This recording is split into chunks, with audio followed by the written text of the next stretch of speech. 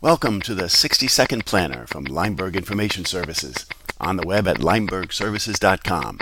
Here's Bob Keebler. In CCA 2016-51013, Chief Counsel's Office provided guidance that a trust was not entitled to a charitable deduction for distributions made to charity. No deduction was allowed under IRC Section 661 because IRC Section 642C is the exclusive remedy for charitable deductions by trusts. Nor was a deduction allowable under IRC Section 642C because the distribution was not made pursuant to the terms of the governing instrument. The document, as originally drafted, did not authorize charitable contributions, but was later modified so that charitable contributions were allowed.